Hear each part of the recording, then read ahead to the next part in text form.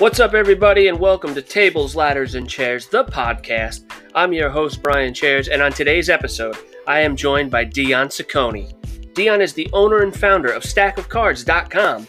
He joins me to talk about growing up in New Zealand, the recent explosion in wrestling trading cards, and of course, AEW Blood and Guts. Plus, I recap the week that was in professional wrestling, including skipping Raw again, the Macho Man Randy Savage A&E biography series, and is Daniel Bryan leaving the WWE?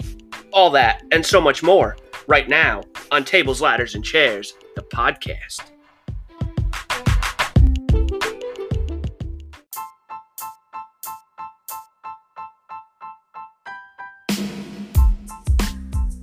Hey guys, listen up.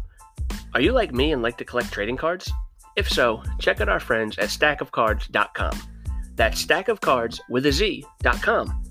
They are a website that buys and sells vintage trading cards. Whether you like wrestling, sports, movies, or video games, it's all there. They also do pack and box breaks on their YouTube channel. You can find their YouTube channel as well as all of their other social media accounts on their website at StackOfCards.com. That's StackOfCards.com. Also, don't forget their website gets restocked every Friday. Just like this podcast releases a new episode every Friday, the website is restocked every single Friday, so there's always new products to buy. And right now, my buddy Dion is going to give you a discount just for listening to this podcast. If you're listening right now to Tables, Ladders, and Chairs of the podcast, Dion is going to hook you up. Just use discount code CHAIRS, that's CHAIRES, at checkout to save 10%. Don't miss out, guys. Check out StackOfCards.com. That's StackOfCards.com for all your trading card needs. And don't forget to use code CHAIRS at checkout.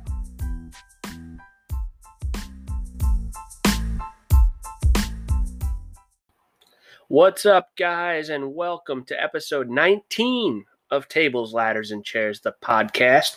What a huge week in wrestling. So many places we can start, but let's get right into it. We got Dion Ciccone on the show later today. Dion used to work for AEW. He is the owner and founder of StackOfCards.com, where you can get all your trading card needs. But that's later on in the show. Great interview, so stick around for that.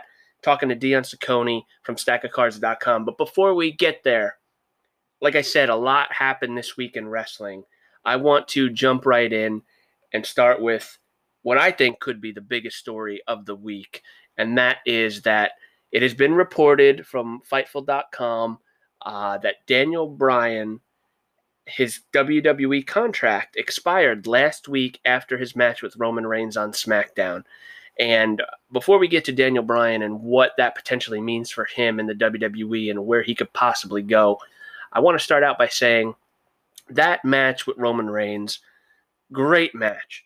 I love that they gave it time. I love that it had a purpose. I love that it, throughout the episode of SmackDown, they kept building it up, and it felt like a true main event. It could have been a pay-per-view main event. It could have been the main event of WrestleMania. It kind of was, but Edge was involved. But you know what I mean. It was just so well done. So if you haven't seen SmackDown from last week, go back and check it out. The whole episode was good, but especially, I believe that match went about. It started with entrances, probably around the 45-minute mark. So probably like 9:15 p.m. East Coast, and it went obviously through 10 p.m. But it was just so well done. Roman Reigns is on the top of his game these days, and Daniel Bryan is always on the top of his game. So you knew it was going to be a good match, and it was great. And obviously Daniel Bryan lost. Roman Reigns retains the Universal title. And now the word going around is that Daniel Bryan is out the door in WWE. Now, there's a lot that could happen here. So first off, we got Daniel Bryan, just because his contract expired after that match at SmackDown, he could have went backstage and said, "Hey, Vince, I want to re-sign." And, they re-signed right there on the spot. Who knows? Or, and probably more likely, he's a free agent right now. When the contracts, lapse or run out, or however you want to say it, they don't have a 90-day thing. There's no 90-day no-compete clause. His contract expired, so now he is no longer a contract under WWE. And there's just so many things. God, God, the idea of Daniel Bryan being a free agent and showing up in AEW or New Japan is just so mind-blowing. And I can't wait to see what he does. Now, if you ask me, my guess, he re-signs with WWE. He takes a little bit of a break, rests up, heals up. You got to remember, he's back, but he's coming off of a career-threatening neck and concussion injuries. So you got to make sure you take care of yourself, especially he's probably right around 40 years old. He's got 2 little kids, so he wants to make sure his health is the number one priority. And I don't blame him. So I could see him taking some time off to heal up, rest up, and just make sure his body's good to go before he jumps back into the next part of his career. Also, it does help that he's not hurting for money. So if he doesn't wrestle another day in his life, he's good. He doesn't need to do anything else. He's set for life financially. But I feel like Daniel Bryan is the type of person who just doesn't want to, especially at 40 years old, go and sit in his house and retire and not do anything again. So I do think we'll see him back in the ring, whether it be for WWE, AEW, New Japan.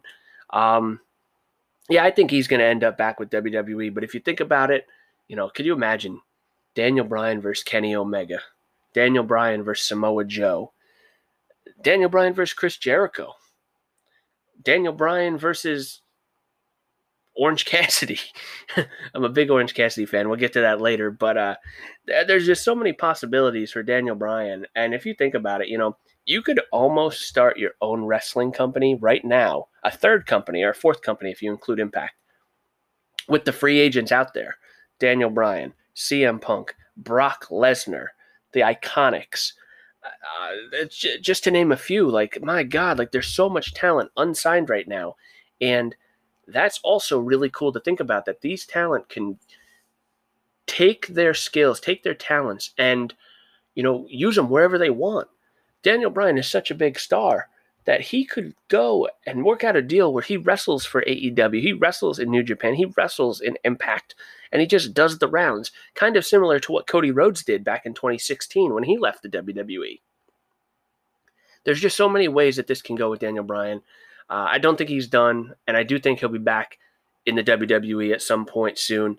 But it's really cool to think about all the other possibilities and all the other matches that Daniel could have outside of the WWE. So I'm looking forward to what his next move could be. Speaking of AEW had Blood and Guts this week, the Pinnacle versus the Inner Circle, and there's a little bit of controversy coming out of that match.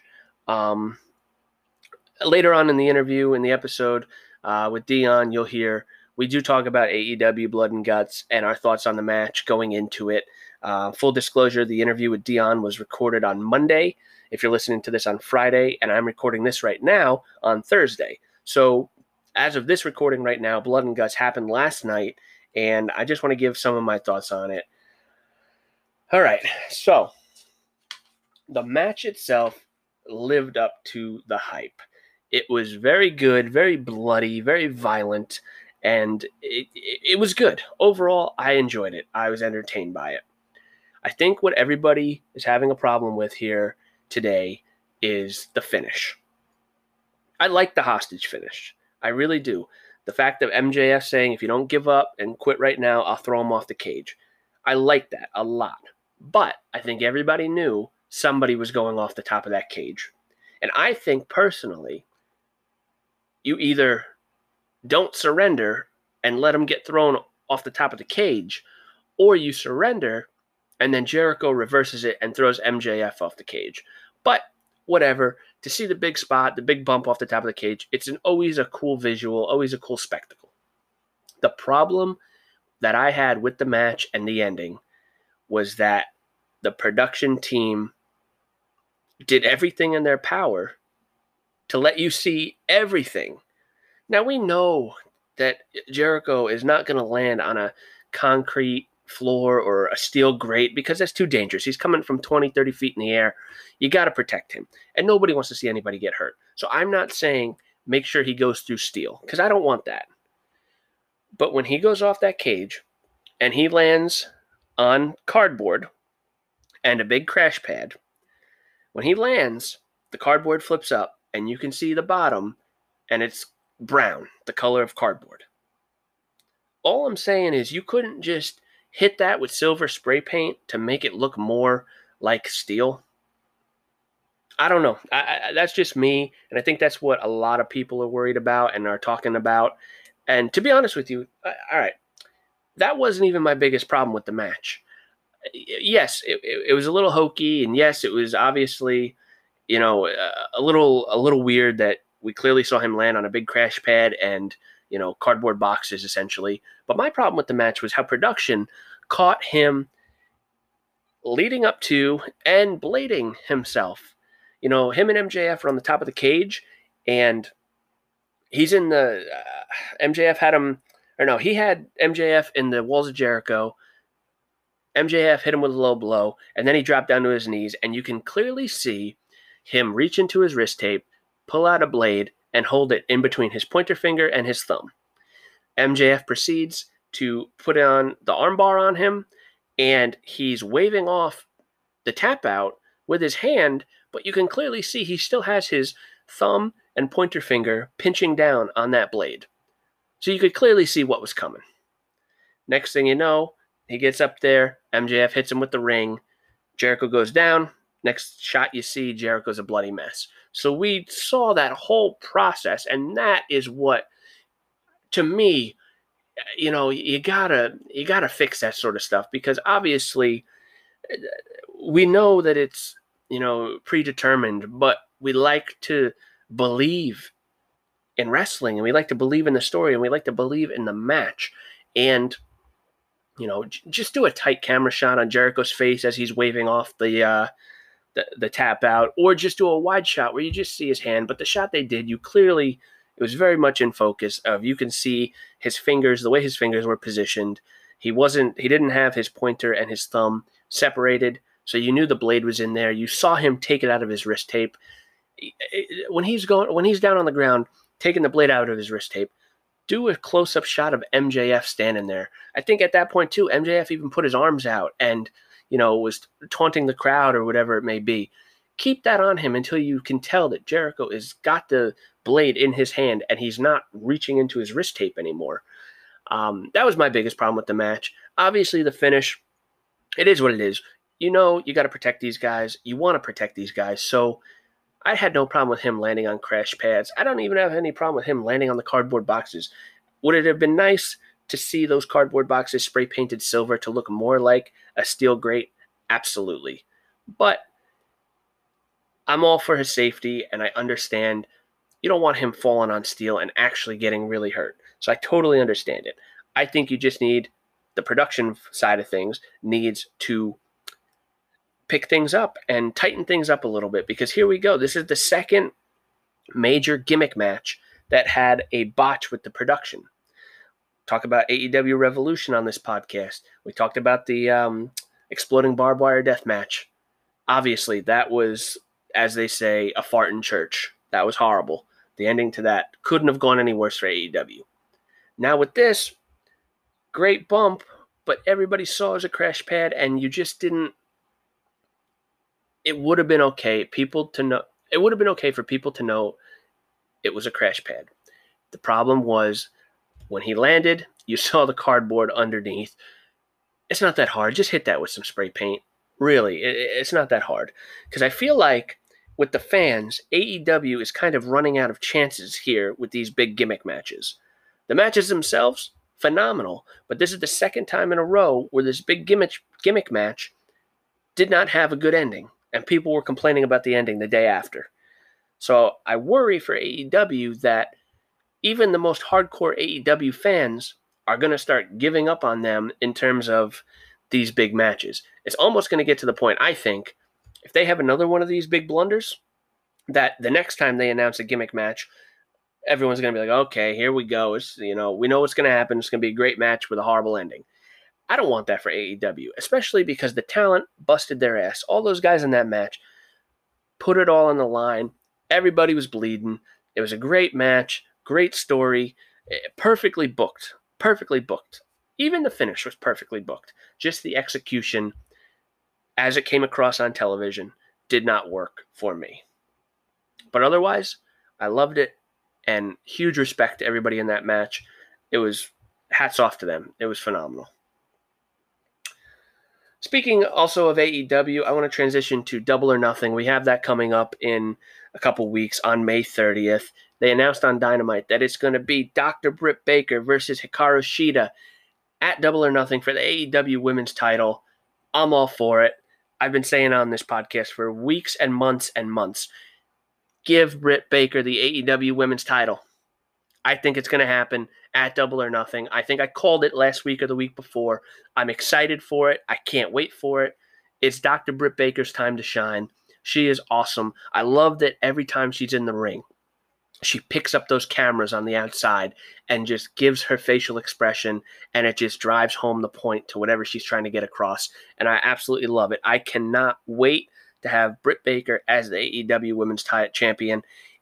And Hikaru Shida, congratulations to her. As of Double or Nothing, she will have surpassed 1 full year as the AEW Women's Champion. But oh no, it's time to make the change. It's time for Dr. Britt Baker to be the Women's Champion. And hell, let her hold it for another year because she is that good. She is that entertaining. She's the face of the women's division. And we've been talking about it for months.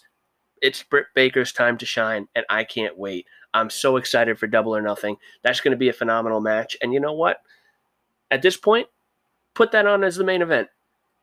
For the title, we're going to get to the AEW title in a second. This one has been building for almost a year, if not longer, because I feel like in that whole time, you've just been building Britt Baker up for this moment. It's going to be her moment. Put him in the main event and have Britt Baker end that pay-per-view holding up the gold. Speaking of the AEW gold, Kenny Omega, he's been doing, he's on Impact, he's on AEW, he's feuding with, Omega and Moxley, Moxley and Kingston, and it's good. I like it. But I feel like there's also more of a storyline between the Bucks and Moxley and Kingston, and I fully expect the Bucks versus Moxley and Kingston to be added to the Double or Nothing card. But as far as Omega goes, they've already announced that on Dynamite next week, it's going to be Orange Cassidy versus Pac, and the winner of that will go on to face Kenny Omega at Double or Nothing for the title. So here we go. I was texting with my friend last night about it, and I think a Kenny Omega versus Orange Cassidy match would be great. I think it would be entertaining. There's no part of me that thinks Orange Cassidy would win, but I think it would be really cool to see, and I think it would be an entertaining match. And I think they've already announced that Double or Nothing is going to have full capacity of 5,500 fans in Daly's place. So I think those fans, as proven this week on Dynamite, will be 100% behind Orange Cassidy. And I just think it would make for an entertaining match. On the other side, if you're talking about a hard-hitting, 5-star wrestling match, then it's got to be Pac versus Kenny Omega. Again, I don't think either of these guys, whether it be Pac or Orange Cassidy, are winning the title. But I think both of them could have an entertaining match with Kenny on pay-per-view.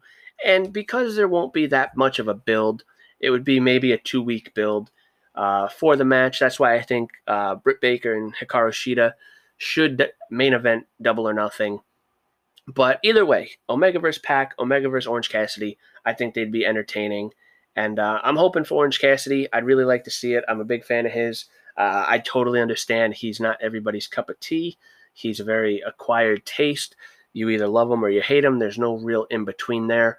But I'm looking forward to it. I'm looking forward to seeing Orange Cassidy in the title match. Again, I don't think he's going to win, but it would be an entertaining match. So I'm pulling for Orange Cassidy next week against Pac, and we'll see how it goes.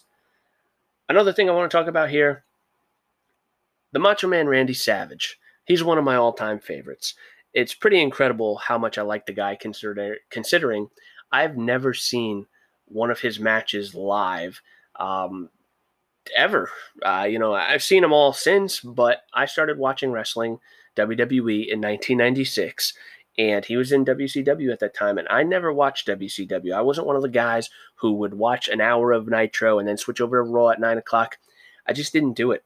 I was a WWE fan. I am a WWE fan, and I never got to see Macho Man, and unfortunately, after WCW, he never came back to WWE. He's one of the few who never came back and wrestled for WWE after he initially left. So it's been, he's one of my favorites, like I said, but I never got to see him wrestle live. So it's crazy to think that he's one of my all-time favorites.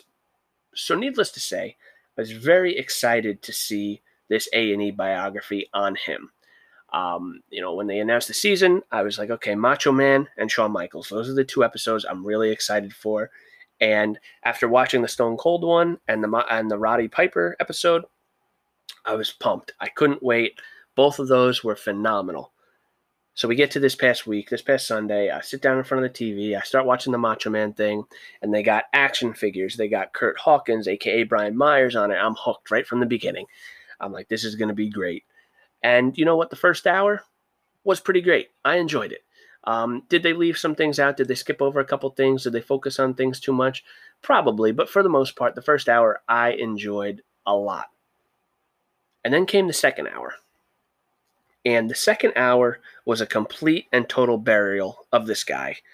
And man, they included stuff about Miss Elizabeth and her passing. And as sad and unfortunate as that is, this wasn't a Miss Elizabeth biography. And when that happened, the Macho Man had absolutely nothing to do with her passing. So I don't know why you would have to include that in there at all. And then they have very questionable guests speaking about the Macho Man, including Bubba the Love Sponge. Come on. Why? I get it. You didn't like each other. You didn't like him. You mocked him on the radio. Fine, whatever. But why would you have him, Bubba the Love Sponge, talk about the Macho Man? He had nothing to do with Randy's career. And then, you think about it. You had Lanny Poffo, Randy's brother. He was in the first hour pretty much the whole time. The second hour, I think he had one clip in the second hour. And I just thought it was wrong. I just thought it was just bad, man. It was just bad. And I was so excited coming off the first two documentaries on A&E. And then we get this one. And I didn't like it. I think that it was very reminiscent of the self-destruction of the Ultimate Warrior DVD that WWE put out 15 years ago. And that's not a good thing because, especially now, Randy's not around to defend himself. And then on top of that, you don't have anybody like Lanny featured enough in that second hour talking about these things to defend him. And I get it. The man was not the best person. He did steroids and, he might have had some problems here and there. But why bury him to such a degree when he's not even here to defend himself? I just didn't like it, and it's unfortunate because I was really looking forward to that. And I don't know. We'll have to see. It kind of soured me a little bit on the series now because I'm like, are we going to get that? You think about, I just mentioned the Ultimate Warrior. Are they going to put out the same type of piece on the Ultimate Warrior when his episode airs next month? I don't want to see that. Again, he's not around anymore to defend himself or to talk or to be featured on these things. I just think it's, it didn't make Macho Man it didn't put him in a good light. And I don't know. I wasn't a fan. And don't get me wrong. I totally understand. Not everybody is a saint. Not everybody is a good human being, especially back in the 80s and early 90s in wrestling. There's a lot of problems going on back then. I totally understand. But I just didn't like the way that it was portrayed. And I think a lot of people are huge Macho Man fans. He's one of the best of all time. And to see him portrayed in such a negative light, I don't know. I was a little upset about that. Moving on here, let's see what else we got going on. Tonight, we got the Throwback SmackDown. That's going to be cool. I hope they have the fist. I really do. I really do. I'm concerned that they won't. And, if they don't, if the stage looks exactly the same as it did last week, don't even bother with it. If you don't want to do the fist, do the old school set with like that, kind of arced screen that they had back in like 1999, 2000. But if the stage is going to be the exact stage from the Thunderdome every week, don't even bother. Just cancel the show right now, because you have to have, if it's a throwback episode, you have to have a nice setup, a nice old school setup.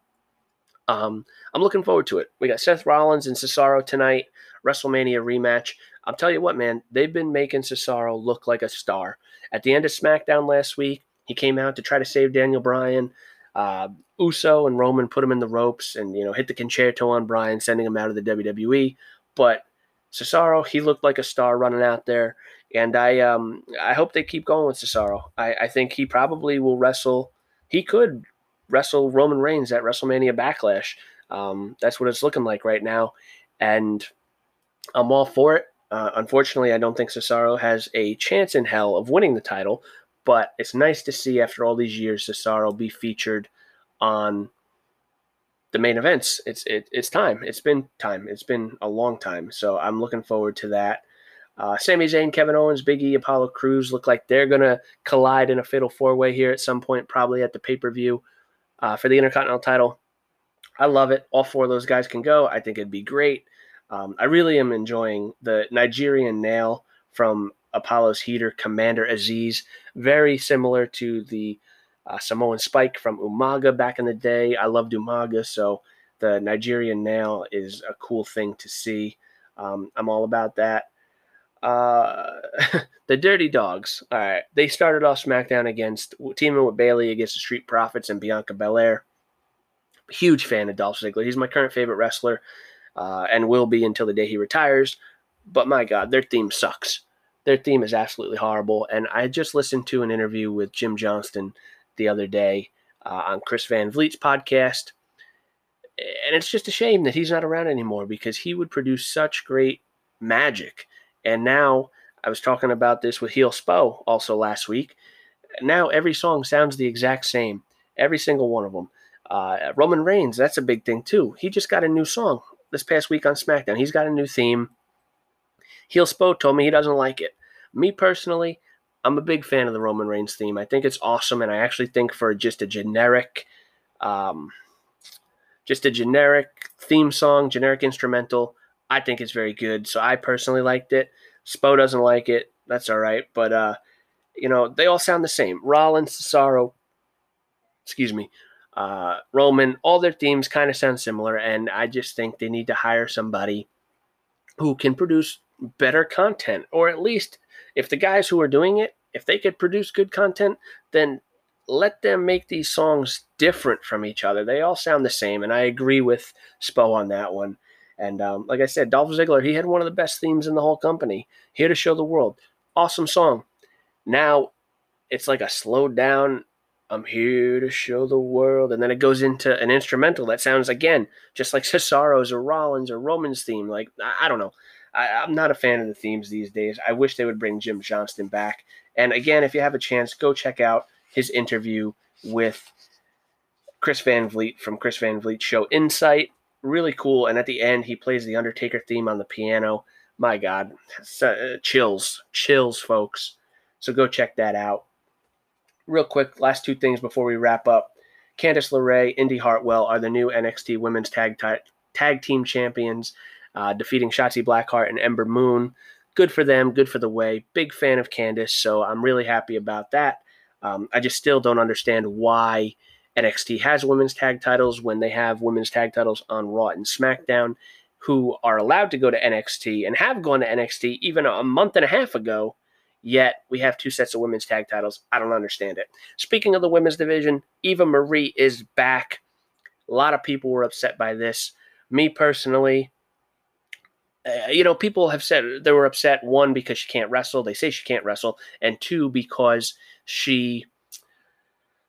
I don't know, they just fired Mickie James, Chelsea Green, the Iconics. They just fired all these people, and now they debut Eva Marie.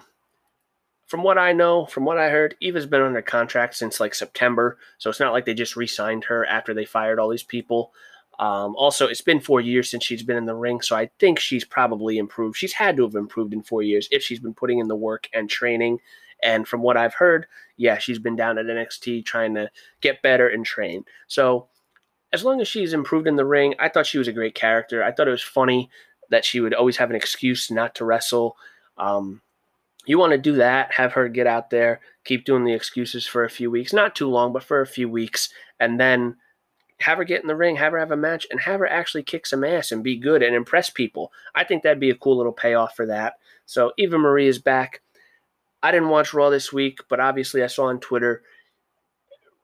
Good stuff. I'm looking forward to it. I'm happy to see her back, as long as she's improved and as long as they don't continue the thing with her not wrestling for too long. I get it if you want to do it to reintroduce her character to the fans who, probably remember her from 4 years ago, but don't do it forever. Do it for a few weeks and then let her get in the ring and tear the roof off the place. And I hope she does. I think that'd be great. Guys, check me out on Twitter at BrianChair7, at TLChairsPod. Same thing on Instagram, ProWrestlingTees.com/TLChairsPod. Buy a shirt. I can't tell you how much it helps me. Rate, review, subscribe, Apple Podcasts, Spotify, we're available wherever you get your podcasts. Go to YouTube, subscribe on YouTube. Just go to YouTube and search Tables, Ladders, and Chairs, the podcast. Guys, let's get right into it. Dion Ciccone, StackOfCards.com. He's a former AEW employee. We talk blood and guts. We talk trading cards. We talk this incredible story. I don't want to spoil it, but he had barbecue with a WWE legend. So you're going to want to hang out to the end for that one. Don't miss it. Guys, thank you so much for listening. Let's get right to it. But before we do, let's hear a word from our sponsor. All right, guys, joining me right now is the owner and founder of our very first sponsor, StackOfCards.com. You can find him on his social media pages or on his YouTube channel, Ripping Open Cards. Ladies and gentlemen, he is Dion Ciccone. Dion, how you doing today, buddy? Oh, I'm so good. Thank you for having me, man. That was an epic intro. I enjoyed that. Hey, thank you so much. I appreciate you doing this. And like I said right before we jumped on here, I'm just looking forward to getting to know you a little bit, talking some wrestling, talking some cards, and just getting into it, man. You ready to go? Hell yeah, I'm ready. Sounds good, man. So I want to start with you way back at the beginning, just like I do with all my other guests. This is a wrestling podcast, so before we get to the card talk, I want to know, how did you become a fan of professional wrestling? Well, dude, I blame my nan. Back in New Zealand, we had so we got WWF, and I was telling someone else this the other day, like the concept of a pay-per-view, I didn't understand what that meant, because major pay-per-views in New Zealand were just free to air. So the first show that you didn't pay for it. It was just on. We only had 3 channels in New Zealand, and they were literally called 1, 2, and 3. So it was on channel 2 before what we call close down. Like, it didn't have a 24-hour cycle of TV. It would shut down at midnight, and then that was it. So it was before close down. And I remember watching. It was SummerSlam. I think it was SummerSlam. Rick Rude versus the Ultimate Warrior. Yep. In steel cage match, and that was the first VHS tape that I watched, like from beginning to end. And then when it finished, I rewound the video to watch it again. Like, my nan would just sit me in front of the TV and just watch wrestling all day. And her favorites, she would tell me who her favorites were, and my cousin would tell me who his favorites were. I'm like, oh, okay, cool, that's awesome. Like, wrestling. My uncle, it just drove him nuts about it, just watching wrestling all day. But yeah, that was my earliest memory, was Rick Rude versus Ultimate Warrior in a steel cage. That's awesome, man. That's crazy that you guys only got 3 channels and that pay-per-views were free. Like, that's insane. Yeah, I didn't understand the concept of it until I got into middle school. Okay. Like, oh, people pay to watch this? You pay for it? Like, it's just a foreign concept. I didn't even know what PPV stood for. Didn't even know what pay-per-view. So you pay it to watch it. Even WCW pay-per-views. Like, when WWF went away, we got WCW. So I grew up. I basically watched WCW. So we got WCW at midnight, and I would just watch that. Like, all the Spring Stampede, Slamboree, all that kind of stuff. We just got it for free, and we just watched Monday Night. Yeah, Monday Night Nitro aired on a Friday, and in New Zealand we got it like a month later. So I'd be watching last month's Nitro a month later. So the storylines didn't make sense when we got the pay-per-views. I just didn't understand, but it was wrestling, you know? Yeah. That's insane, man. That's insane. Did you guys get Raw? During middle school, we got Raw, but that time you had to pay for a certain channel. And Gotcha. funnily enough, it was called Channel 4. So now we went from having 3 channels to like 4. But 4 was premium, so you had to pay for that. So WWF was on Channel 4, but I didn't pay for it. So I just watched WCW. And for me to keep up with what was going on in WWE was through magazines. And my mom struck up a deal with the local magazine store. And she said, if you get a new like copy of wrestling, anything wrestling related, could you keep it on file so my son can come down after school on Friday to pick which one he wants to take home? And that's kind of how I kept up with wrestling, like WWF wrestling. That's awesome, man. So you said for the pay-per-views or for the TV shows like Nitro and Raw, they weren't airing at the same time as everybody here in America saw. But like the magazines, when you would go, say it was, August, would you have that August magazine there at the store, or would that be a different month? So we would get the magazines would be on time. Okay. But TV wasn't. So when I would read a magazine and then say like something big happened, that wouldn't correlate well to TV because it just didn't happen. So you'd read the magazines and go, oh, so that's what happened. That's crazy. So, that's insane. So if you wanted to keep up to date with WWF in general, you would have to go to Blockbuster and get like the VHSs. You have to. I remember the first video that I rented was In Your House, Ground Zero, and Stone Cold was on the cover. I was like, whoa. And my mom was like, yeah, this is the one you get every Friday night. We go down. It's $8 to get a VHS for overnight. And I kept it. Like my mom hated me for it. Like I kept it for like a week. Mom was like, did you take that back? I'm like, no, yeah. Oh man, that's awesome, dude. That's so cool. Yeah. It's so crazy how the magazine is on time, but the TV shows that you're watching are months old. That's insane. You said you watched. Never makes sense. It's crazy. Yeah, you said you watched SummerSlam, Warrior and Rick Rude. Who was your favorite wrestler when you first got introduced to wrestling? Bret Hart was my favorite, and I think it was because it was my cousin's favorite wrestler. So like when I was saying what my nan's favorite wrestler was Superfly, and my cousin's favorite wrestler was Bret, and I liked my cousin. I was like, oh, he's my favorite. So I'm like, yeah, whatever he likes, I like. So I started watching Bret Hart matches like nonstop, and then during the early 90s, going mid 90s, he was on top of the game. So absolutely, I was like, oh yeah, this is awesome, Bret Hart. And then the more I started watching wrestling, the more I got my own favorites, and I think everyone just kind of gravitated towards Shawn Michaels. So Shawn Michaels became my favorite wrestler that I got myself instead of having influence from someone else. I was like, yeah, Shawn Michaels is my favorite. Whoa, Shawn Michaels versus my second favorite. Who's number one? Oh man, this is crazy. Bret versus Shawn. Who's gonna? This craziness. Without a doubt, man. I'll tell you, I've said it before on the show. 1996 was the time I started watching. I'm 31 years old, so at the time I was 6. And the same thing, man. Bret Hart and Shawn Michaels, those were my guys. Shawn being number one just because the first show won the title. And, he won the title, so he was my guy. And those times were just really awesome, and I cherish them so much. And, it's funny because 1996 and, like, those mid-90s, they were coming out of, like, the boom of the 80s and the early 90s, and they haven't yet gotten to the Attitude Era. So to start watching around that time, it wasn't the best time, but for me, I'll always just have I'll cherish those memories just because of that's when I started watching. So that's really cool to hear you're another Shawn Michaels guy. Yeah, it's funny you say that because you say like it wasn't the best time, but you don't have, for me anyway, I didn't have a preference. So when I saw like Savio Vega versus Steve Austin, a Caribbean strap match, I'm like, yeah, that's cool. Like, that's awesome. Yes. And Flash Funk versus Goldust, I'm like, yeah, that's cool too, and you don't have another preference. But when we got WCW, the first time WCW aired in New Zealand was Uncensored 97. So it was a pay-per-view.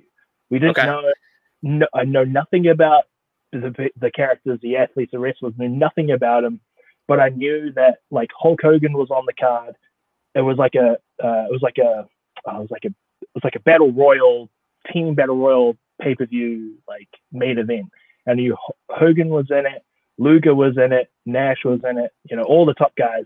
Like, oh, I know those guys from WWF, so I'm gonna watch this. And then I stuck around, and then all of a sudden this guy comes down from the rafters, and I'm meant to care about this person. His name is Sting. I'm like, okay, I don't know who this person is, but let's care about him now. Awesome. So I'm watching him. He looks cool with all his get up and everything like that. Oh yeah, the face paint. Yep. Yeah. So I'm like, I don't know who this person is, but I'm meant to care about him. It's a big deal because the crowd is popping off for him. So, well, all right, sweet. I care about him now. So. Definitely, man. That's so cool, man. I love hearing stuff like this. Back in New Zealand, did you ever get to go to any of the live shows? No. So independent wrestling wasn't really a thing. Like, I mean, it was a thing, but yeah, you would have to travel. Like, I mean, it doesn't sound long, but it was, and I guess when you're younger, like 8 hours, 9 hours to just go see one independent wrestling show. That's a long trip. It's a long trip, right? Yeah. Even now as an adult, that's a long time. Yeah. And when you're a kid, you can't exactly like get up and catch a bus or like, drive anywhere. So, I don't watch any independent wrestling. The first wrestling show that I went to was in 2016, and my wife purchased Raw tickets to go see it in Portland, Oregon, and I was like, "This is awesome! This is so cool!" So that was the first time I went to a live wrestling show. It was in 2016. That's insane, man. For somebody who's been watching, like you said, since the early 90s to go, almost 30 years to 2016 without going to a live show. That's insane. What happened on that Raw? Do you remember? I knew that Rusev versus Kalisto was the main event, like the main event. Oh, yeah. And then Bayley versus Nia Jax was on it. Honestly, I can't remember. Yeah, it was a good show because it was my first time. For sure, and of course. It was just so cool to be there and just finally see a WWE ring for the first time and just see like the whole spectacle of it all and look at the merch stands and be like, holy crap, this is awesome. This is so cool to be here. And I was so thankful for my wife for getting me the tickets. I'm like, and she is not a big wrestling fan at all. Yeah. So the fact that she purchased tickets for both of us, she did it for my birthday. I was so happy about it. And I can't remember a lot from it, but I remember being so happy to see. And Goldberg was there, and WCW guy, seeing Goldberg there, I was like, whoa, that's cool. But yeah, it was weird too because I was surrounded by kids. Yeah. So I was the only like adult next to them going, yes, oh my God, this is amazing. Fireworks going on. Whoa, just like on TV. That's incredible, man. But that's what wrestling is, though, to me. Like, it's like, reliving your childhood and just like keeping those memories like close to the heart. And like, I love wrestling. It gets to the point sometimes where people complain about it, me included. Some things you don't agree with on TV and stuff, whatever. At the end of the day, wrestling brings people together. I've said this before, man. Me and you, this is the first time we've ever talked, and we just have talked for 12 minutes about wrestling, and I'm having a blast. So, like, wrestling brings people together. I love it, man. It's so great. I love being a fan, and even, like, for the people who don't know, like, I used to work for AEW, and, like, when people would come into the office, like, Arn Anderson, Tully, Malenko, like, Jericho, when these people come in the room, it's like, whoa, I grew up watching you, but because I work here, I have to stay composed and I have to be professional. So yes, yes, sir, no, sir, whatever you want to do, sir. Like, it's just still crazy to me that, like, I had that job opportunity and I saw all these people that I grew up watching and I had to try and stay professional. But inside, I'm like, holy shit. That definitely sounds tough. So you mentioned AEW, and if you don't mind talking about it, what did you do for AEW? I was their social media coordinator for AEW. So it's a fancy way of saying I posted everything across all their channels for social media, made the copy, content creation. Yeah, did that daily, like every single day. That was my job. Wow, that's cool though. Before the pandemic hit and everything, were you actually working? Like, were you going to the cities where Dynamite was, or was this like a work from home thing, or what? Yeah, before the pandemic, I was traveling every single week. So like Tuesday, I would get up early morning because I always wanted an early morning flight. Get up, catch the flight, get in. Wednesday comes around, it's the show. leave early Thursday morning so I can get home, and because my wife just gave birth to my kid, so I want to be Congratulations. there to help. Yeah, thank you. I wanted to be there to take care of my son, Right. and be a helpful husband and be a helpful father. So I wanted everything to be early morning flight, get out, early morning flight back home, so I could just be there. But yeah, traveling every single week, and then it was crazy. It was cool though, because like I never being a kid from New Zealand in a small town, you don't expect to do a lot, with your life in general. You just either you work at the local butchery or you go into construction building, which I did one of those two things. I was a construction worker for a year at a high school. So I was like, oh, this is the cool, making a lot of money, cool life. But when I moved to America, I got this job opportunity with AEW. I'm traveling every single week to all these different towns. And even though it was fleeting, even though I wasn't there for a long time in those towns, I just tried to make the most of it. I'm like, whoa, I'm in Boston.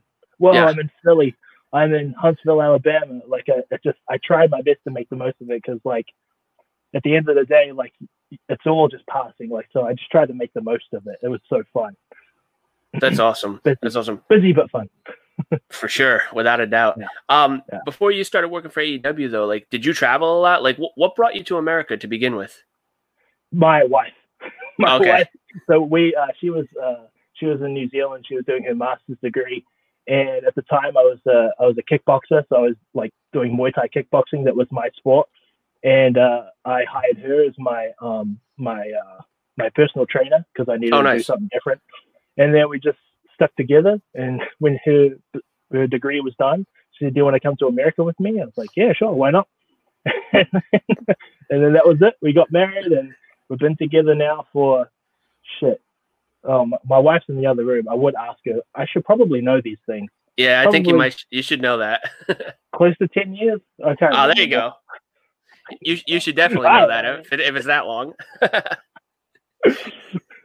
Oh man, that's cool though. That's awesome. So like before AEW, did you travel a lot, or when you started working with AEW, was that the first time you sort of saw the different cities in America? Dude, that was the first time. Like, so I've lived in. Oh, my wife just texted me. We've been together for 9 years. Oh man. But I didn't travel a lot. So I lived in Pittsburgh, Pennsylvania, and then we moved to Portland, Oregon, and then we moved to Austin, Texas, and then we moved from Austin to Florida, where we are now.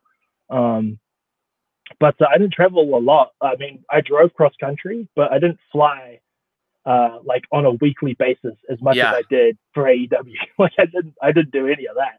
Right. But I was working for a supplement company in Austin, Texas called On It, and I had made most of my connections through wrestling through On It, because I was the community outreach manager. So my job on a daily basis was to like hit up like people and say, "Hey, I work for the supplement company. Do you want some supplements?"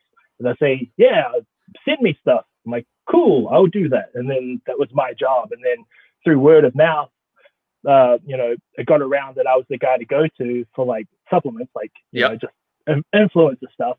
Yeah. And then just made mentions, and then I got my connection through AEW through my now former boss. He was like, "Hey, there's this thing called AEW, All Elite Wrestling. Would you be interested in doing something with us?" I'm like, yeah, but I'm happy with On It. And then one day I got let go. My wife and I got let go. We're like, because we work for the same company. And we're like, oh, and now what do we do?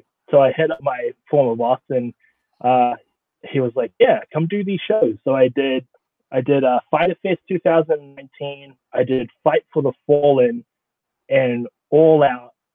Was it All In? I can't. All Out.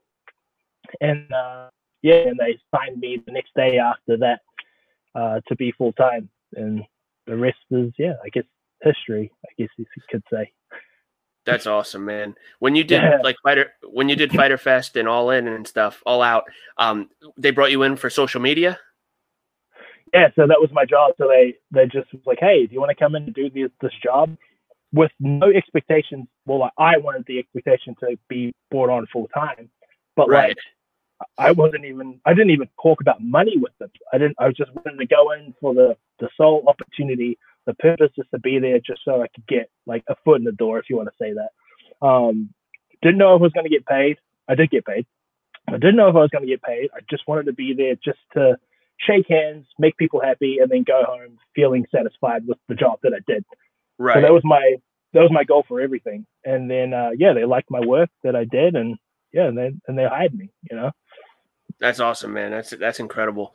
And it's cool that you got to see. I mean, unfortunately, with the pandemic, you didn't get to go to as many cities as you probably thought you were going to go when you first took the job. Oh, but dude, man, before pandemic, the amount of cities that they had lined up, like at the beginning of the year before pandemic, they planned everything out to December going into January, like of all the cities. They already had it down. Some we already announced and some that weren't. And I was like, whoa, I get to go here, I get to go there. No way. Like, I've never been to that part of the country. That'll be awesome. And then pandemic hit, and I was like, lame. That sucks. Sucks on a different level, but oh well, that's okay. We'll still do the show, and we did. And yeah, it's just been weird. It was weird. The first show of pandemic with no one in the crowd, and we had to put black tarp over the empty seats. Yep. It felt weird, man. Like there was no one backstage because you don't want people to be there who didn't need to be there. But it felt weird. Even the hotel we were staying at felt weird because it was empty. Like there was no excitement. Right. It was a strange time. But obviously it loosened up a little bit. Yeah. But I'll never forget that. Yeah. That's insane. It's crazy to think about Dynamite has existed more in the pandemic era than it did without the pandemic. And that's a testament, man, to AEW because I've said on this podcast before, me personally, I think AEW is the best wrestling show on TV every week. And the fact that they've done that strictly in a pandemic with the exception of 4 or 5 months, that's pretty crazy. Dude, it is crazy. It's nuts to even think about. And then what's even more strange is that we signed talent. I say we like I'm still there, but they signed talent. They signed all these athletes who never traveled with AEW. Like all they know is that they traveled to Jacksonville and then Jacksonville back to wherever they live. Yep. Like that's the route that they know. So it's going to be even weirder for those people once travel starts to actually happen, whenever that happens, that they have to, travel to all these different cities and find out that jet lag is real. And I always felt bad for the SU guys because all of our dates were on the East Coast. So they would have to catch red eyes, on Monday going into Tuesday so they could be there on time for the show. I just felt so bad for the people in Cali and even just like Pacific Northwest, like Aubrey, like, man, she always went above and beyond, like to just get there. She didn't have to be there. She would travel on Monday just to get there on time so she wouldn't miss Wednesday. But even though I'd say like, Aubrey, you're a referee, you're not going to miss it. Like, you never know. Like, oh, man, you're crazy. But yeah. Yeah, man, that's insane. And shout out to her. She's doing some awesome stuff. She's definitely one of the best refs in the business. And the fact that I believe she comes in from Seattle every week or whatever, that's insane. And that's a testament to her dedication. And she's doing great stuff. Yeah, dude. Nuts. Crazy. Absolutely crazy. Without a doubt. Speaking of AEW, I know you don't work there anymore, but I'm sure you still watch. We got Blood and Guts this week. As of this recording, it hasn't happened yet. When you listen to this on Friday, it will be in our rearview mirror. But what are your thoughts on the Blood and Guts thing? Who do you think's winning? Obviously, we know it was supposed to happen last year with the Inner Circle and the Elite, I believe. Now it's the Inner Circle and the Pinnacle. What do you think's going to happen? Who are you rooting for? Dude, this is going to be such an insane match for the fact that, like, I guess my perspective is a little different just because I like both sides in different ways. Like, I'm a big Tully Blanchard guy. Like, I love Tully. Always gave me the time of day whenever I wanted to talk to him just about life. And we always talked about our childhoods because randomly our childhoods were similar in terms of, like, small town, worked always hard. So, and, like, FTR, I personally think that FTR are the best tag team in the world. I agree. I am a big FTR guy. But on the other side, and Wardlow, huge big dude. Like I want Wardlow to do so well within AEW. It's just crazy to me to think that like he's in the first steel cage match with Cody in Atlanta. Yep. And he's still in this group, and he's just doing amazing things. I can't wait to see what the future holds for Wardlow. On the other side, I'm a big Santana and Ortiz fan. I love Sammy Guevara. Like, Jake Hager's an awesome dude. Another person who gave me the time of day whenever I wanted to talk to him. Jericho's door is always open when you want to talk to him. But both teams are just, they're tough in their own type of way. Like, there's one side, the Pinnacle being, they're cunning. Like, they're sneaky tough.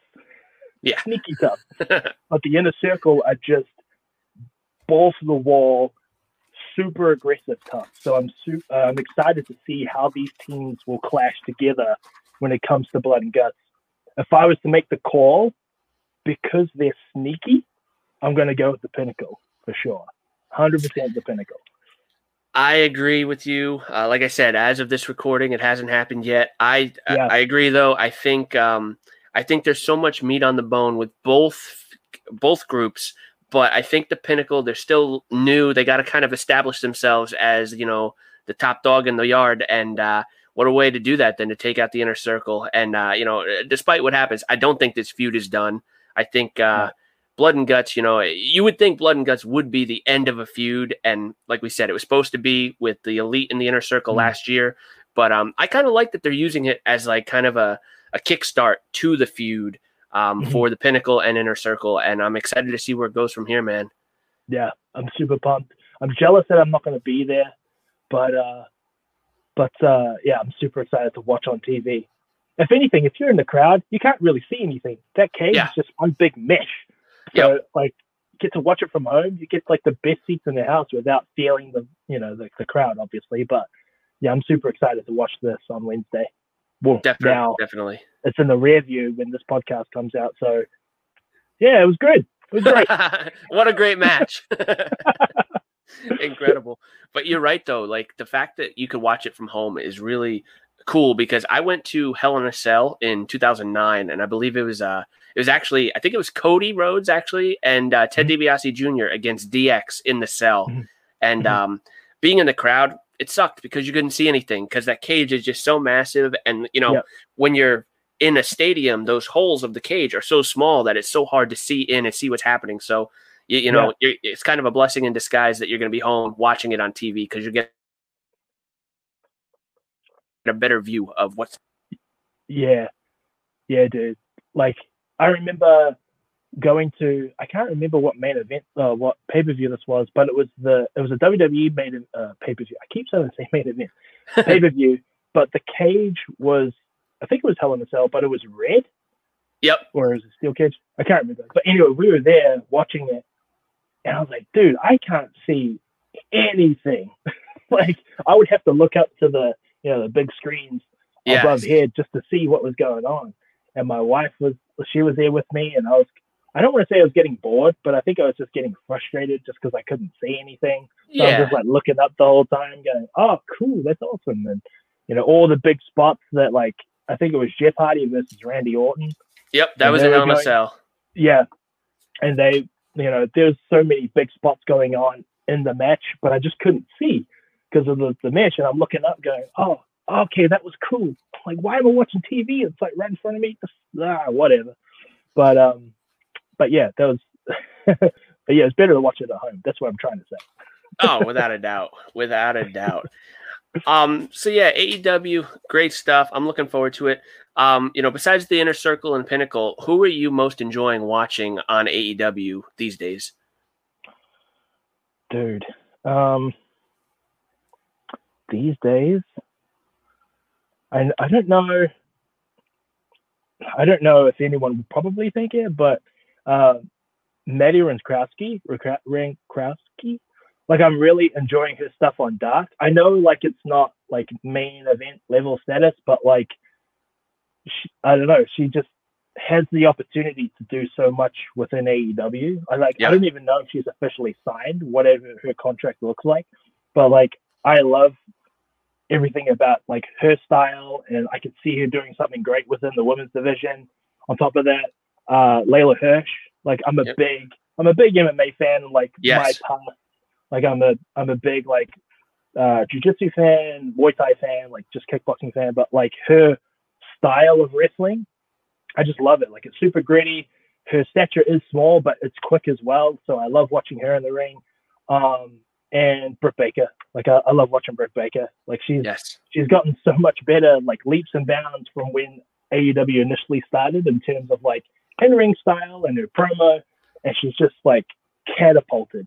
And now like she's just a beast, you know. And so yeah, I love the most watching Britt Baker, just watching her like perform and watching her like almost outdo herself every single week, you know. Absolutely. Yeah, absolutely, man. It definitely seems like Britt Baker is one of my favorites too, and it seems like every week she just steps up her game. You know, whether it's a match or even like the promo she does with Shivani. That, you know, it's a minute-long promo, but my God, she knocks it out of the park every single week. And I hope this is leading to Shida and Britt Baker at Double or Nothing for the women's title, because that title should have been on Britt Baker yesterday. Dude, she is working so freaking hard. Like she is working so hard, and it's awesome to see. But like, man, it's about her time. And I would say it even if I was still with AEW. Like I would see the comments. Like my job every day was to look and read the comments within social media, and everyone's saying like, make Britt Baker champion.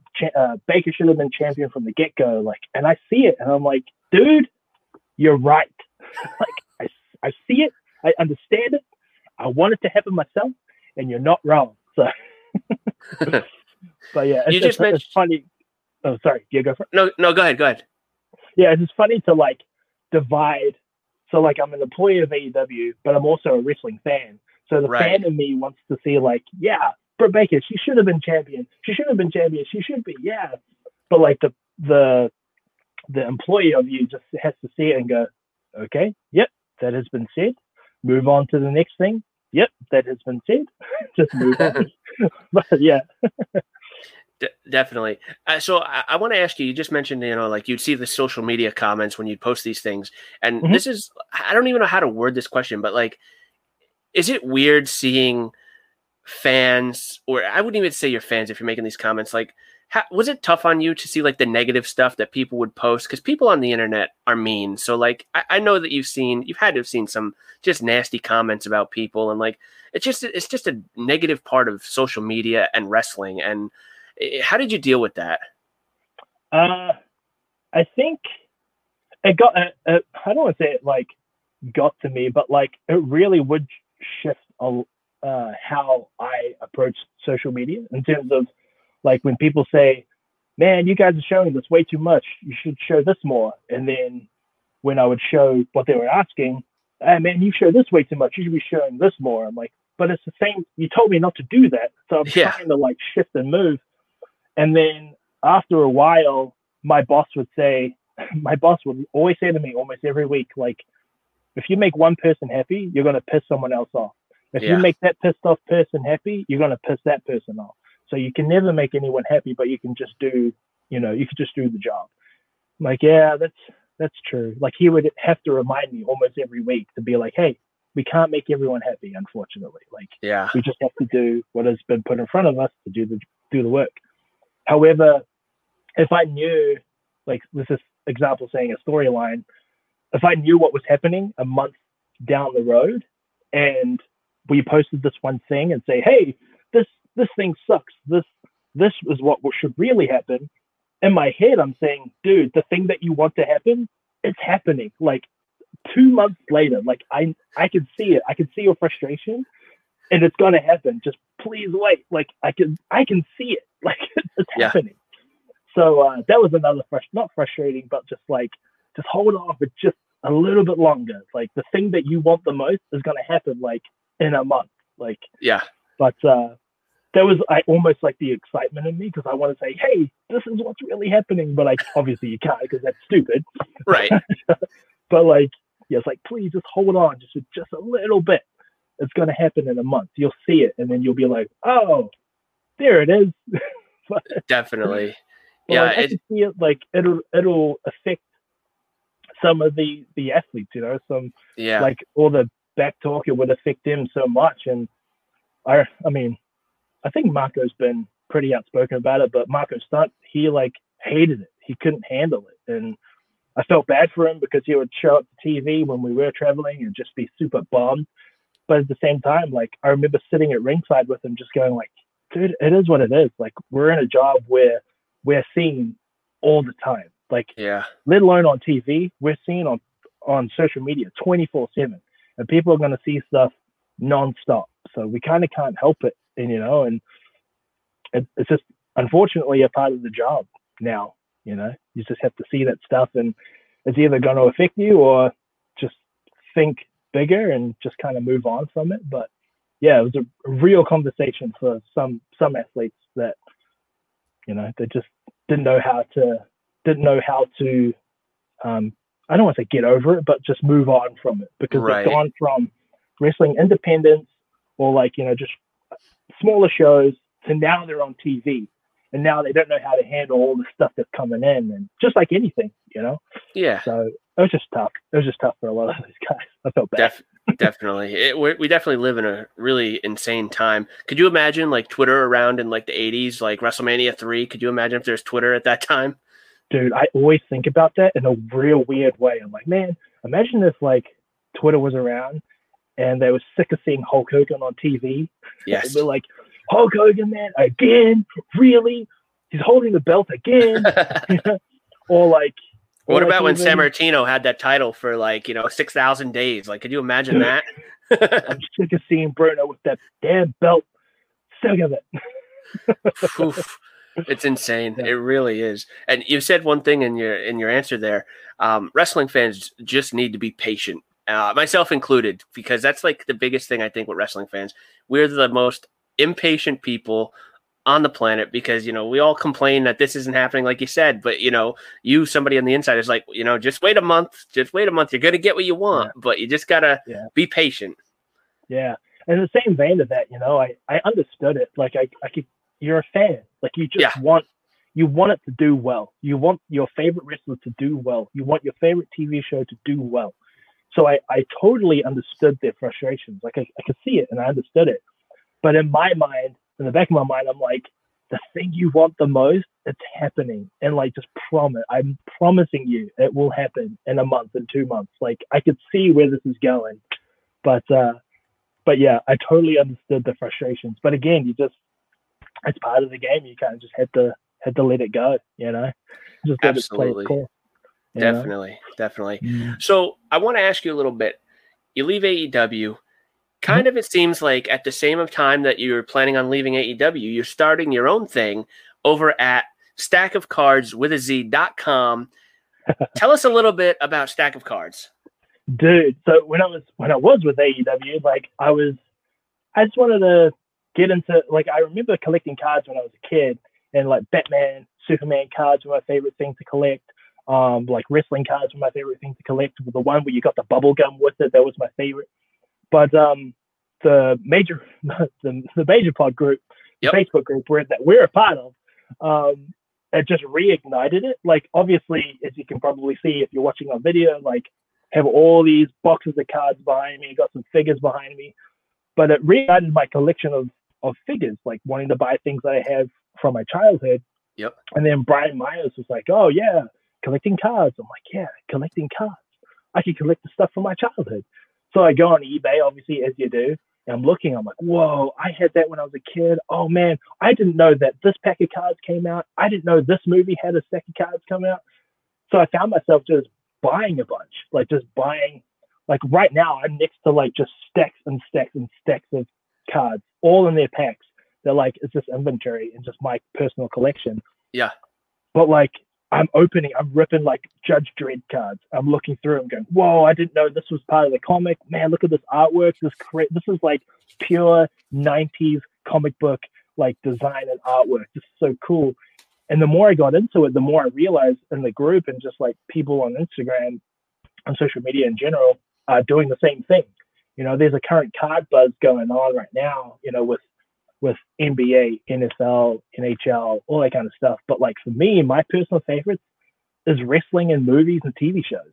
Like movies like the TV show no one knows, but like Neighbours is an Australian TV show that like no American really understands, but I got it because it's hilariously funny. And on the back is just this guy with a mullet. Like, who is this guy? I don't know. But like, here's Kylie Minogue, like just chilling. You know, it's just hilariously funny. But I started it because I had all this inventory. And I'm sure there's someone out there who shares the same kind of passion as me, like with all these movies and like wrestling. There has to be someone out there like who has the same interest as me. So it's just Stack of Cards was born purely, I want to say, as a passion project, and just to see if anyone out there has the same interest as me. And it kind of just took off. That I was expecting, but I wasn't really expecting with the amount of orders coming through. And I'm just one guy. You know, I'm just one person, and I'm just trying to fulfill all these orders coming in faster than I could realize. I'm looking at my wife going, this is insane. Like, this is the 10th package of the day, 11, 12. I can't even keep up. You know, so it's gotten crazy purely out of nostalgia, if that kind of makes sense. You know? Definitely, man. That's awesome. Same with you, man. Like, I've been a fan of the Major Brothers forever, and you know, when they started the Facebook group, it reignited my love for collecting. And you know, like you said, when Brian started talking about cards, I was like, oh man, like I got to start doing these cards again. And you know, then your website came along, and I'll be honest, it wasn't until your website popped up that I even knew that TV shows had cards. Like, I know you change the stock every Friday, so I don't know if they're sold out or not, but the Smallville cards that you had up there, you know, last week, that blows my mind. Like, that the TV show from, you know, 10 years ago had a series of cards, like a trading card. It's insane to me. And I didn't even know. And like, I'm a big Smallville fan. Like, I love Smallville. I watched it every single Friday, 6:30, you know? Yeah. And then when I saw it on eBay, I'm like, whoa, Smallville? Hell yeah. So like, I just purchased everything that I could find. I'm like, yeah, I want 10 of these. I want 2 hobby boxes. I want season 1. Hell yeah, I want season 1. Season 1 hobby box, season 1 packs. Like, I want some hobby boxes, but I also want individual packs, you know? Yeah. It's like, it's nuts. Like, you can almost find anything that you want in card form, but like some of them are total duds, like Saved by the Bell. You know? Like, no one cares about that. But the TV show is great, you know? Exactly. You mentioned wrestling cards. This is a wrestling podcast. What do you think is going on with the wrestling card market these days? Like, it's exploding now, but do you think this is like a long-term thing, or do you think the bubble's getting ready to burst? Man, I was actually thinking about this literally last night. I was looking at Dwayne Johnson rookie, like the Rock rookie cards. Yeah. And like, there are so many cards out there of just the Rock that people consider as their rookie. So like, you know, you've got the playset card that we've all seen, the Rocky Maivia rookie, that's considered a rookie. But then there's the other sticker of him. I think it's from a Panini pack. Yeah, 1997 Panini. Yeah, I actually was in a break this past weekend for those cards, and I didn't get the one that everyone's looking for, but I did get one with Owen Hart throwing a drop kick to the Rock that that's cool. could be worth some money. So I'm waiting for that to arrive in the mail. But continue the Rock rookie cards, the Panini set, and there's so many. Like, you know, there's a rookie in there, and then there's like the Bendhams with the cardboard cutout. That's considered his rookie, or like it considered a high valued card. So I'm like, okay, what else is considered his rookie? When he played for the U, you know, his football rookie card, that's considered his rookie card, and it's going for top dollar. So it is crazy at the moment, and I try not to get myself too fixated on it, because I purely started Stack of Cards as this, like, you know, I want to say again, like a passion project. Like, I see something that I like or I find interesting, I buy it. You know, restaurants, Domino's having their own pack of trading cards. Is that crazy? Yes. Do I want it? Yes. It's stupidly funny. But I don't know if the bubble is going to burst. I hope it doesn't. I hope it just has longevity for the sake of the hobby. Yeah. But on the flip side of that, you know, I mean, you've seen in the Facebook group, you know, people lining up at Target just to buy packs, just to flip them, you know, and I call them card dorks, you're all a bunch of card dorks, but I'm a card dork too, but just in a different way. But like my wife and I, we go into Target Friday morning just to get the things that we need, and I'm seeing the line that's out the door. Yeah. And it's like, dang, man, on one side of me, I appreciate it. Like I appreciate the hustle of trying to make their money, but I see the other 10-year-old kid who wants to go in there. You know, like I was a kid, I went down to my local store and I got a pack of cards and I opened them going, oh, hell yeah, that's cool. I still remember getting a Ravishing Rick Rude and a Bret Hart in the pack going, whoa, Ravishing Rick Rude, I saw him on TV, you know, and skip to 2021. The kid just can't go into a store anymore and buy his own pack because people are flipping them. And if you want to buy, like for me, I guess, you know, from my perspective being a dad, if I want to buy something for my kid, I'll go on eBay. It's like $80 for just one $10 pack, you know? And like, oh man, I can't do that. Like $80 for a $10 pack, man, come on. So I see both sides of the coin, you know, but I hope there's more longevity in this, and I hope it doesn't burst for the sake of it. But I don't know. I feel like I'm in the middle, you know, a little bit.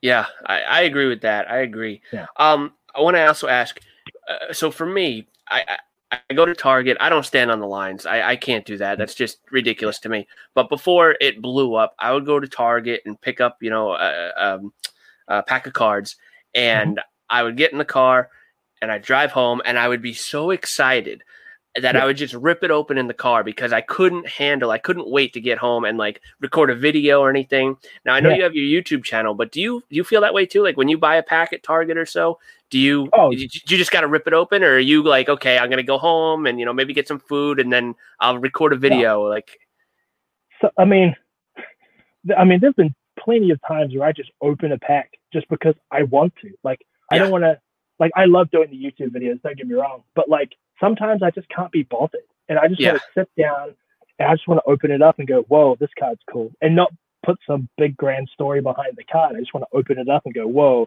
that's really cool, and then move on to the next card. Whoa, that's awesome too, you know? Like, I remember buying like the WWE 2017 women's division packs. They were at Walmart and they were on clearance for like $2 each, and they had 4 packs.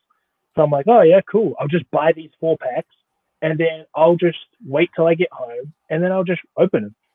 But because my curiosity was piqued, I just sat in the Walmart parking lot, and I just opened them just because I wanted to. I couldn't wait. Like, I wanted to see what these cards were all about. Like, was I going to get something cool? I don't know. Do I have to wait 10 minutes for my drive to go home? I don't want to wait that long. So I just ripped them open, and I would go to my local Target and buy, like, I'm not a big fan of Fortnite. I don't play the game, but I love the like style of cards, and they're just really cool. So I've got some some blaster boxes behind me, these ones right here, but like I had a bunch of fat packs. So I just opened them up and go, man, these are cool. Like, and it almost made me play the game. Almost. I didn't play it, but I was looking at the cards and go, man, these are really cool. Like, I love how vibrant they are, and I just pop off for just like different reasons for everyone. I don't know. It just reminds me of being a kid again. Like when you open a pack and go, whoa, I've never seen something like that before. That's cool. Yeah. And, you know, it just kind of takes me back there. And again, like going back to it, I understand why people need to flip it to make money. I totally get it. But like being a kid, man, you just can't go into a store anymore and buy a pack just for the sake of it. And you can't go to your local card store, you know, your card shop, because they'll charge you like so much money because they need to make that money back. Again, card stores are keeping the hobby alive, which is great. Yeah. But like, I don't know, you can't go into your local Walmart or local Target just to get a pack anymore, you know? Yeah, it's unfortunate for sure. And, you know, I give you credit though, because if you're watching the video, Dion has a whole bunch of blaster boxes, like you just mentioned, positioned behind him. I'm assuming those are for inventory for the website, but I see the Topps Finest blaster with Randy Orton on it right there. I couldn't do that, man. If that was sitting behind me sealed, I'd have to rip that thing open and see what I had, because I'd be dying to know if there was like an autograph in there or what. So I give you credit. No, it's funny because like I'll buy. So like I've had these ones back when I could go into Target and open them up, and they've just been sitting there. And for the fact that I have them, I think I don't really notice them anymore because they just sit there. Yeah. Same with like I've got some more inventory behind the camera here, but like they're just there. They're just for inventory. I try to hide them as best as I can, but like these ones here have just become a part of the wall. Okay. So they're just there for aesthetic. So when I'm in here, and I mean, you can kind of see I've got my little electronic drum kit here. So like I'll play it and I'll look at these walls and go, oh, that's cool. I haven't opened that one yet. The Smallville hobby box, I haven't opened that one yet. Maybe I will one day. Maybe I won't. Maybe I'll just sell it. If someone else needs it, probably more than me. But definitely. I'll have some inventory and then I'll have some personal breaks of my own. But like even when I put stuff up on the website, I try my best to keep the prices fair because like, again, when you can't go into Target anymore to buy a pack, and if you go on eBay, the prices are skyrocketed.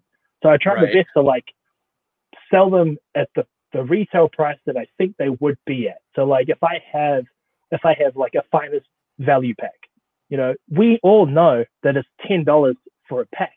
Yeah. And like people online will sell it for like 30.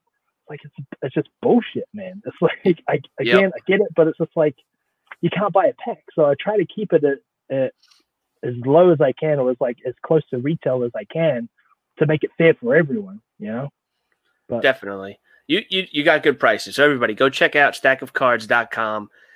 Dion's got some good stuff over there: wrestling, movies, TV, sports, baseball, football, anything you want. He updates the website every Friday, so go check it out. Dion, what's the biggest hit you've had recently that you've personally pulled? Ooh, dude. This 4-corner matte relic. It was from a Transcendent, as a silver Transcendent pack, which I still have. These were VIP exclusives to a WrestleMania. I can't remember what WrestleMania, but it was on April 7th, 2019. So WrestleMania 35 in New York. There we go. You're better than me. But like in the silver pack were exclusive VIP of 3 cards, and there were 1-of-1s. So I got an Undertaker 1-of-1, I got an Iron Sheik 1-of-1, and I got this one, which is a 4-corner matte relic, and it's 9/25. Wow. So this one here is WrestleMania 30. This one here is WrestleMania 32, WrestleMania 33, and the bottom right is a WrestleMania 34. Wow. So, I mean, I think it's cool because I've never had anything like that before. Yeah. I've got some other cool cards, but like for me, I wasn't expecting to get this, and that's incredible. Got the Undertaker on it, and I personally think it's cool. And there was one time, just a random story, but like when I lived in Austin, Texas, Taker lives there too. And my friend Aaron Solo, he was like, hey, I've got this job for the WWE. I don't know if you want to do it or not. And I was like, okay, job for a WWE. It's a contract job, one-time thing. I'm like, yeah, cool. Like, what do you want me to do? And he's like, oh, I want you, WWE is looking for people to build a ring. I'm like, okay, build a ring. I'm like, okay, cool. Give me the address and I'll be there. Yeah. So I take off work because it was during the afternoon. I drive down, and it's in this like middle of nowhere, rundown building that used to be like an auto parts store. I'm like, okay, just show up. And I'm parked in my car, and I'm like, oh, this is weird. And I'm texting Aaron Solo. I'm like, hey, dude, I'm here. Where are you? Because I'm a little worried. This is like, have you set me up for something? But he's like, no, I'll be there soon. So we just get there. I, meet some other independent wrestlers, and we're just waiting to be led into this building.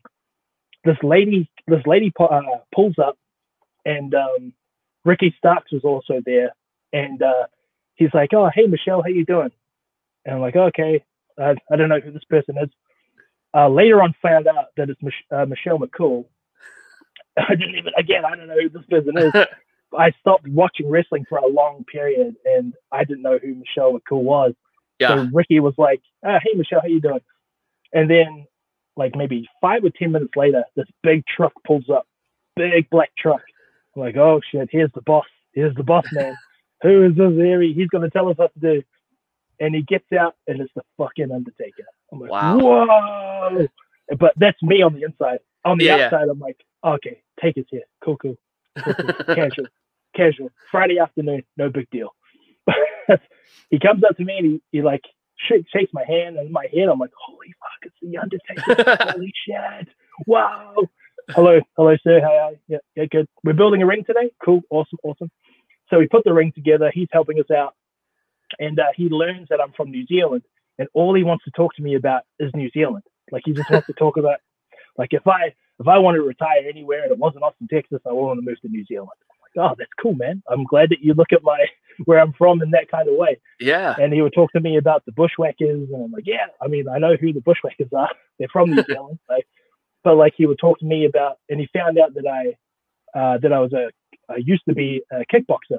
So he started talking to me about like boxing and his favorite boxing matches. And I'm just like, dude, you're talking to me everything about not wrestling. Like, it's great.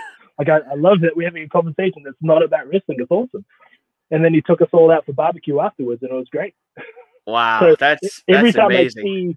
Every time I see something that's Undertaker related, I always think of that day, the day that he took me to go get barbecue with him. Dude, that's unbelievable, man. That's unreal. I have so much more I want to talk to you about, but I think that's the perfect way to wrap this up. I don't think we're going to get any better than Undertaker and Dion eating barbecue together after building a WWE ring. Like, that's unreal. Yeah. Well, dude, man, what a story. I can't thank you enough for doing this. Seriously, it's been a blast. You know, we've gone almost an hour here. It flew by. Thank you so much for doing this. I really appreciate it. Is there anything you want to plug before we get out of here? Just follow us on our social channels at Stack of Cards with a Z. Check out our website, stackofcards.com, stackofcards.com. You've got a promo code too, right? What's your promo code? Yeah, you could use promo code CHAIRS at checkout for 10% off. That's right. So yeah, check us out. We're on social media everywhere. We're always at Stack of Cards. And yeah, we're updating the website every Friday. Trying to keep that website fresh. We just had a 50% off sale that we just did. And the reason why I did it is because my toy room where I'm sitting right now is my wardrobe. And it's just becoming overflowed with cards. And I needed to move some stuff out. I didn't want to make the wife any more angry than she is currently at me for having this room. So... Well, and she might even be more angry at you now that you didn't remember that you've been together for 9 years. So you might have to go and do some smoothing over with that. Yeah, dude, for sure. Hey, man, thanks again for doing this. And guys, check out stackofcards.com. Dion's the man. Thanks again, Dion. Awesome. Thank you so much for having me. Appreciate it.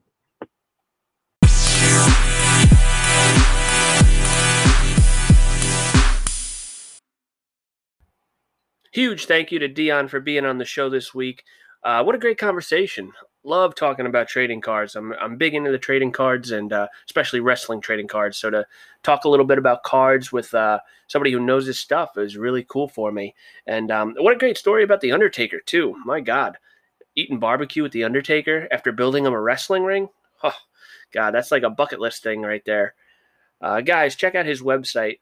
stackofcards.com, stackofcards with a Z.com. Every Friday he puts up new products. So right now when you're listening to this, if you're listening to this the day it drops on Friday, he's got new product up there right now. Wrestling, movies, TV, sports, any kind of trading card you want, he's got it. So go and check it out again, stackofcards.com, and use promo code CHAIRS at checkout and you'll save yourself 10%. So big thank you to Dion for hooking up all my listeners with that promo code. Guys, as always, I'm on Twitter at BrianChair7, at TLChairsPod. Instagram as well, same handles, at BrianChair7 and at TLChairsPod. ProWrestlingTees.com/TLChairsPod. Thank you so much to anybody who has bought a shirt and who will buy a shirt. That helps me huge. I've been saying it for weeks. I can't say it enough. Buy a t-shirt. Buy the t-shirt at ProWrestlingTees.com. Again, thank you so much to anybody who has or will buy one of those.